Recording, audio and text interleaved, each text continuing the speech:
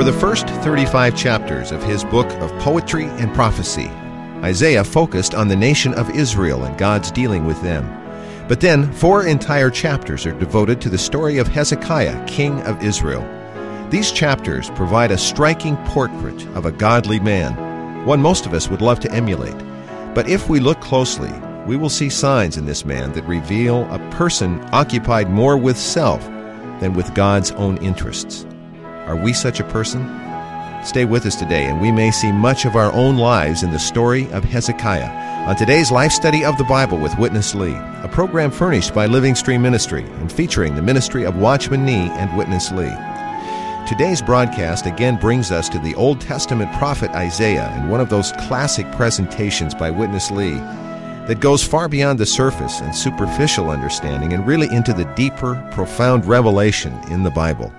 Ron Kangas is here with us again, and Ron, we say this often, but it truly is incredible how these brothers were able to examine a seemingly easy-to-grasp portion of Scripture and see far beyond just the common wisdom.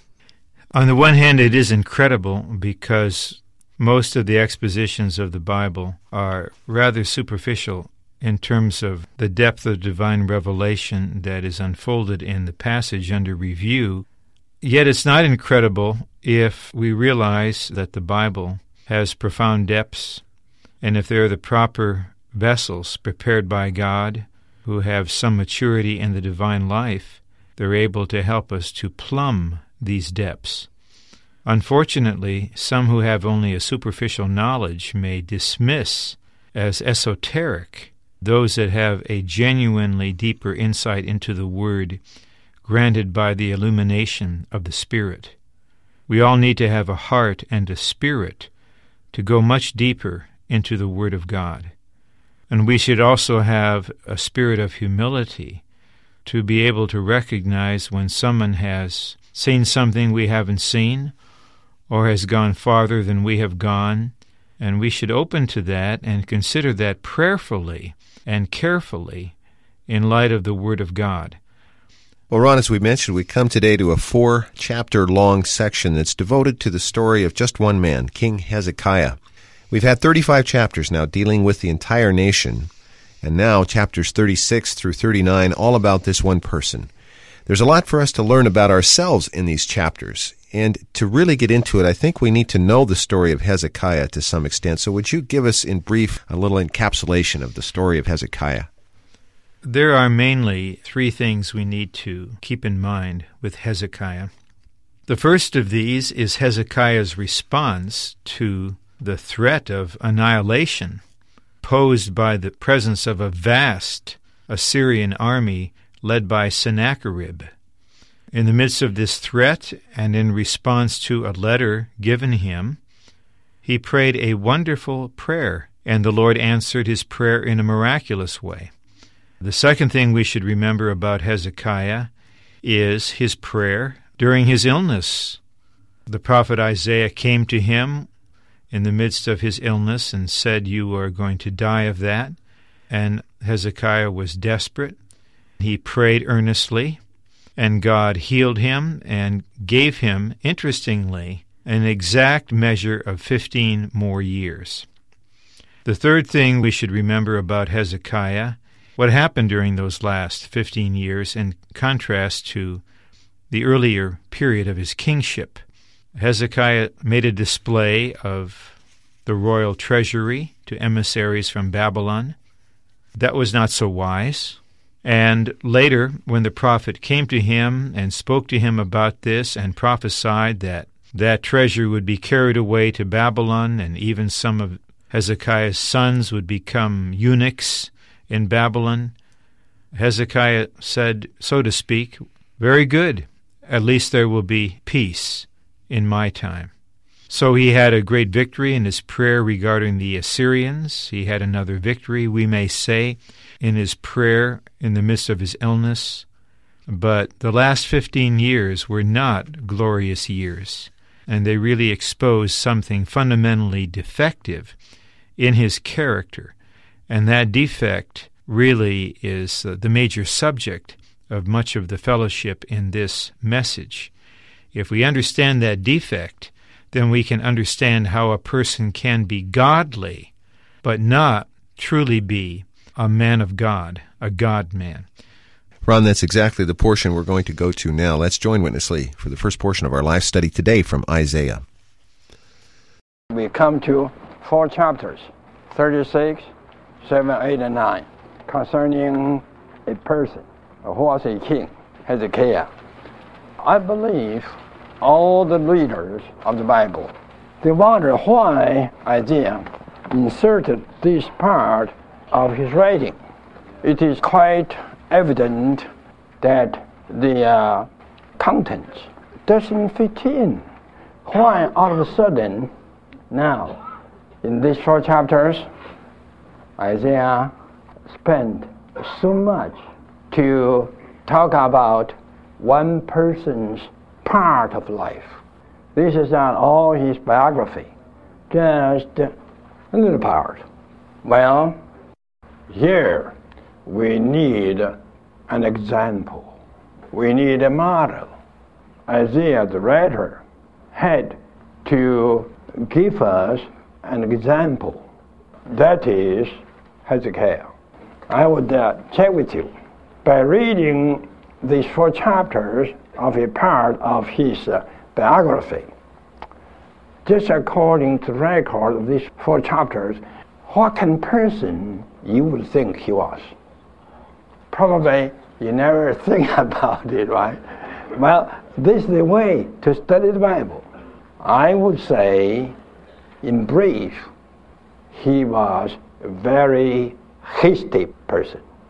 Was he a person absolutely for God? Nothing for himself? What would you say? No. I would say Hezekiah, very, very selfish. How to prove it? When he did something wrong, he made a big offense that would cause him to lose the country, and all the riches will be captured, and his sons even would be brought to Babylon to be the eunuch of the king of Babylon. When he heard this, he said, as long as in my time, in my years, as long as I have the peace, I have the kingship, that's okay. A selfish person. But he's quite godly. I don't say he's a man of God, he's a God-man, but I would say he's quite godly. He brought the thing, the trouble, to the Lord, and he prayed. Ron, this is the first significant insight from Witness Lee regarding Hezekiah. There's much that seems commendable in him. He received, at times, miraculous answered prayers, and he had victories in battle in the Lord. And generally, he was very good as a king. But Witness Lee asserts that though he was a godly man, he was not a man of God, a God-man. This may seem subtle, Ron, but what is the difference between being a godly man and a God-man?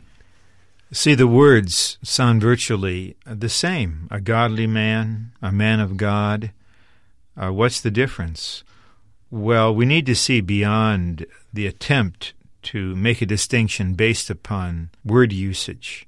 To say that Hezekiah was a godly man means that he believed in God, he feared God, he honored God, he worshiped God, he prayed to God, he humbled himself before God, he was serious with God, so he was godly. He realized that the Lord rules and that he was a king because of the Lord's sovereignty.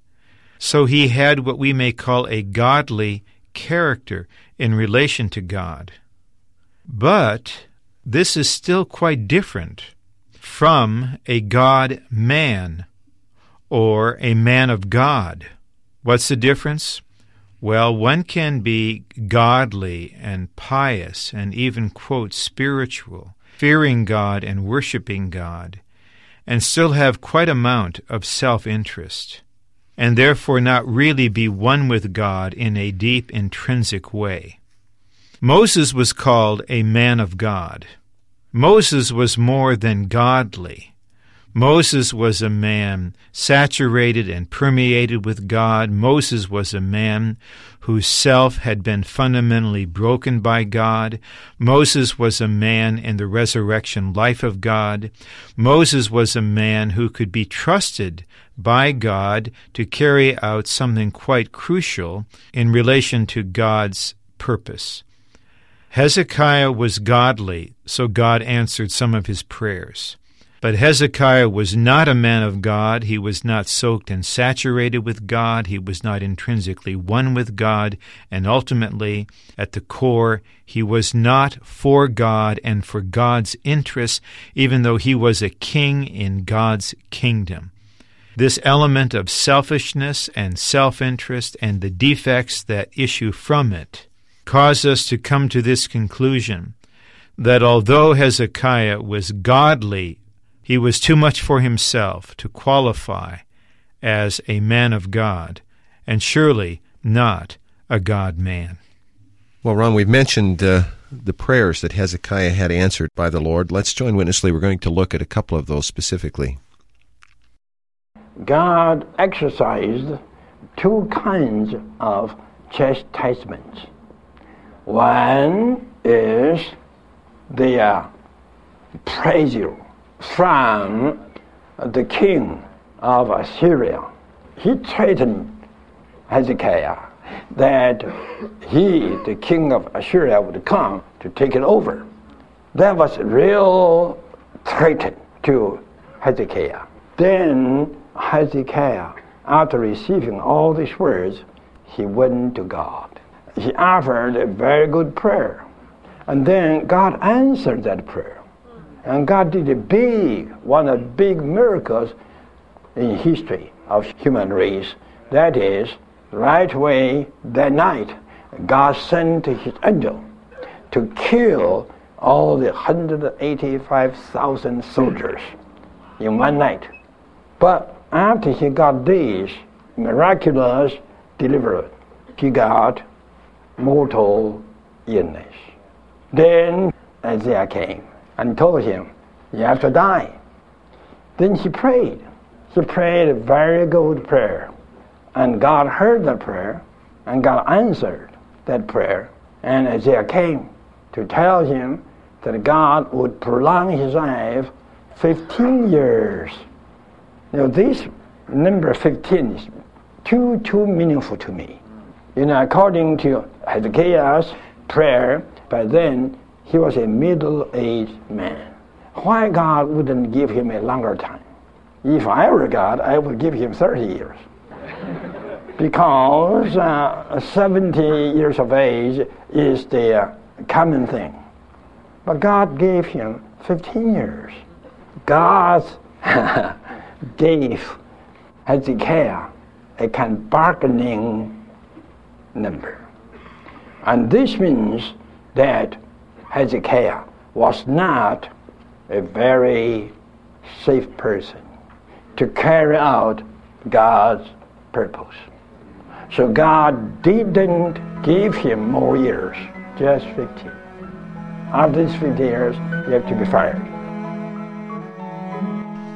Ron, we've seen that following this victorious battle, Hezekiah is taken with a mortal illness. Yet in his very good prayer, he succeeds in persuading the Lord to extend his life. This seems marvelous, yet there are windows that are exposed in his prayer that let us see just what kind of person Hezekiah is, weren't there? Especially in his prayer regarding his illness. He desperately wanted to be made well, and he prayed in a God-honoring way to a certain extent. But the focus was himself. For someone who is really a God-man and really consecrated to God, there eventually is in that person's prayer what I would call a certain self-abandonment. When you reach the level of self-abandonment, you tell the Lord, don't do what's best for me. Lord, do what's best for you. Do what's best for your purpose. If it's best for you that I go to you now, then let me go in peace. But if it's best for you and for your people and for your move on the earth that I remain for a period of time, then may I remain. Sorry to say, there was a definite element of self-interest and self-love and self-preservation in Hezekiah's prayer for healing. And God was merciful, and God took into account Hezekiah's faithfulness in praying during the time of the Assyrian invasion, and God allowed him another 15 years.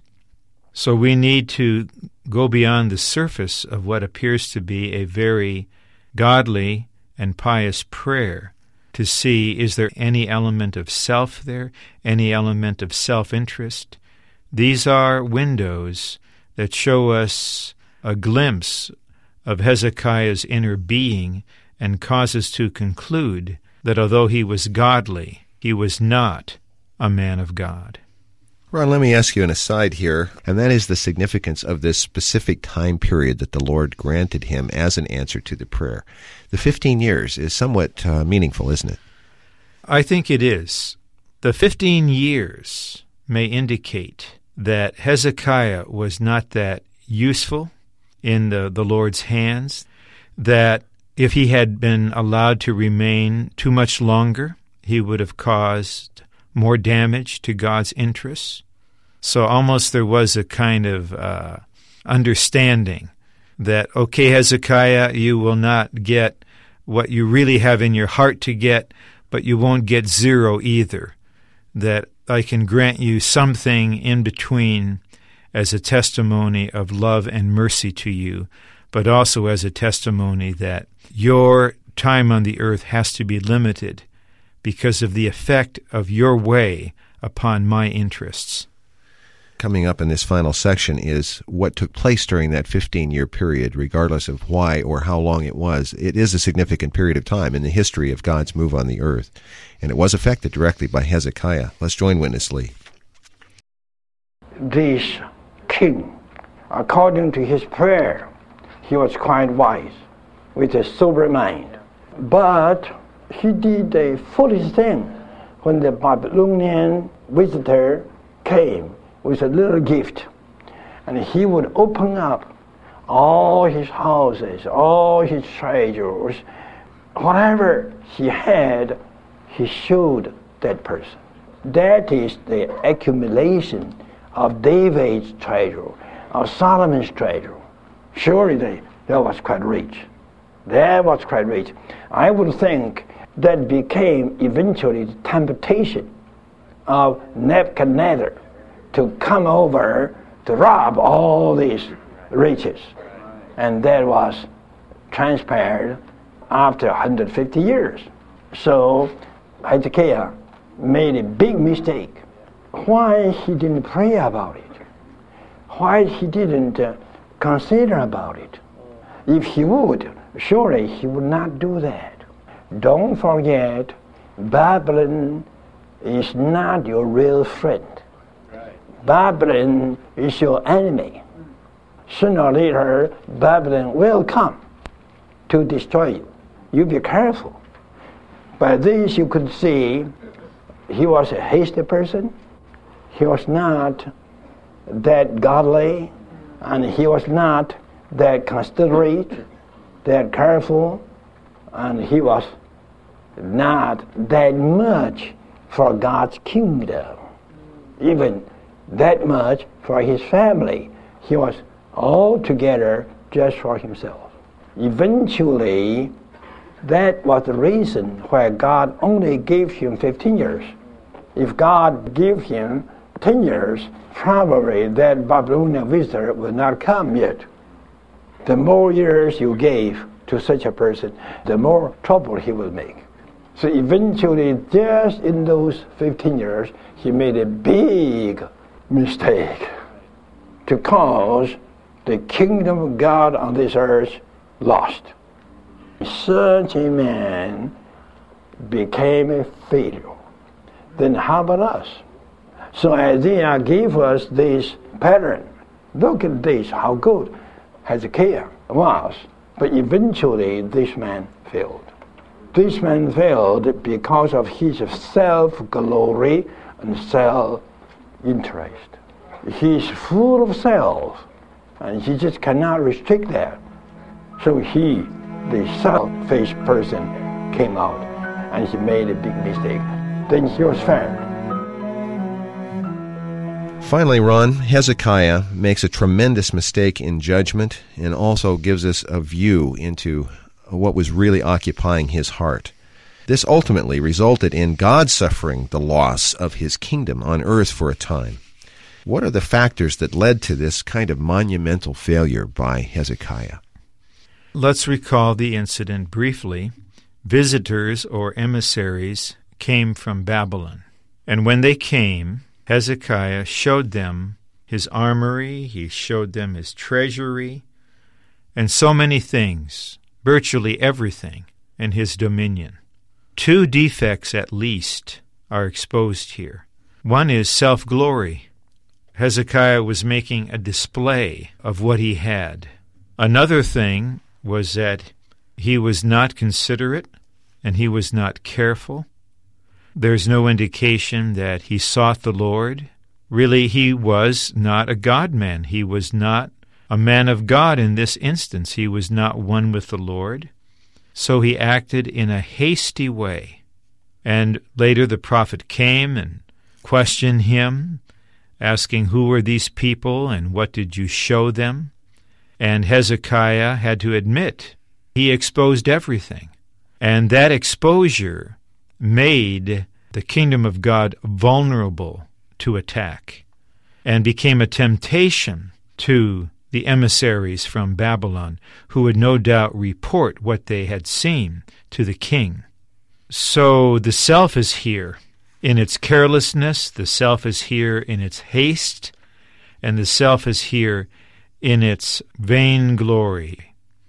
But this is small in comparison to what was exhibited of Hezekiah's self upon hearing the word from the prophet Isaiah.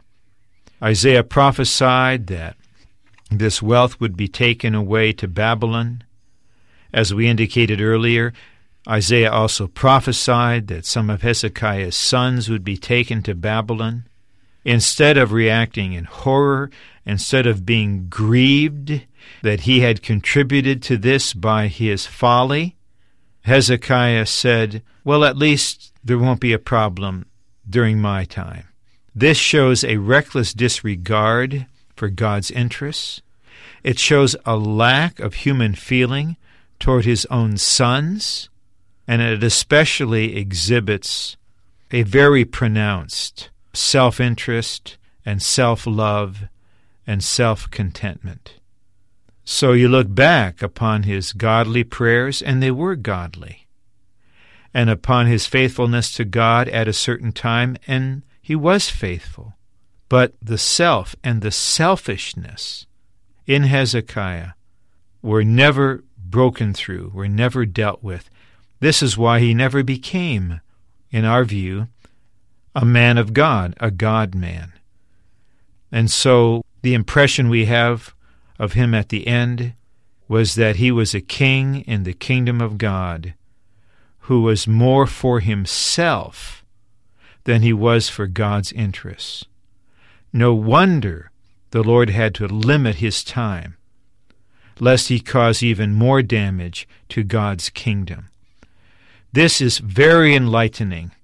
We should apply the principle to our own situation in relation to the Lord and ask the Lord, am I like Hezekiah? What kind of person am I in your sight? Lord, I don't want to be merely a godly person and not be a person of God, not be a God-man. Lord, don't let me end up as Hezekiah ended up, exhibiting the self and ending really in failure and in exposure. So this is a great light here in helping us discern between a so-called godly person who is for God on the surface, but for the self in the depths, and a man of God, a God-man, who is for God outwardly because he is one with God intrinsically. Ron, I remember this message in 1990 when Witness Lee spoke it. I remember the light that shone at that time. I believe you and I together have an earnest prayer that that same light would accompany these words and these radio waves as they reach the seekers of God. This is a valuable word. For Ron Kangas today, I'm Chris Wilde. Thank you very much for listening.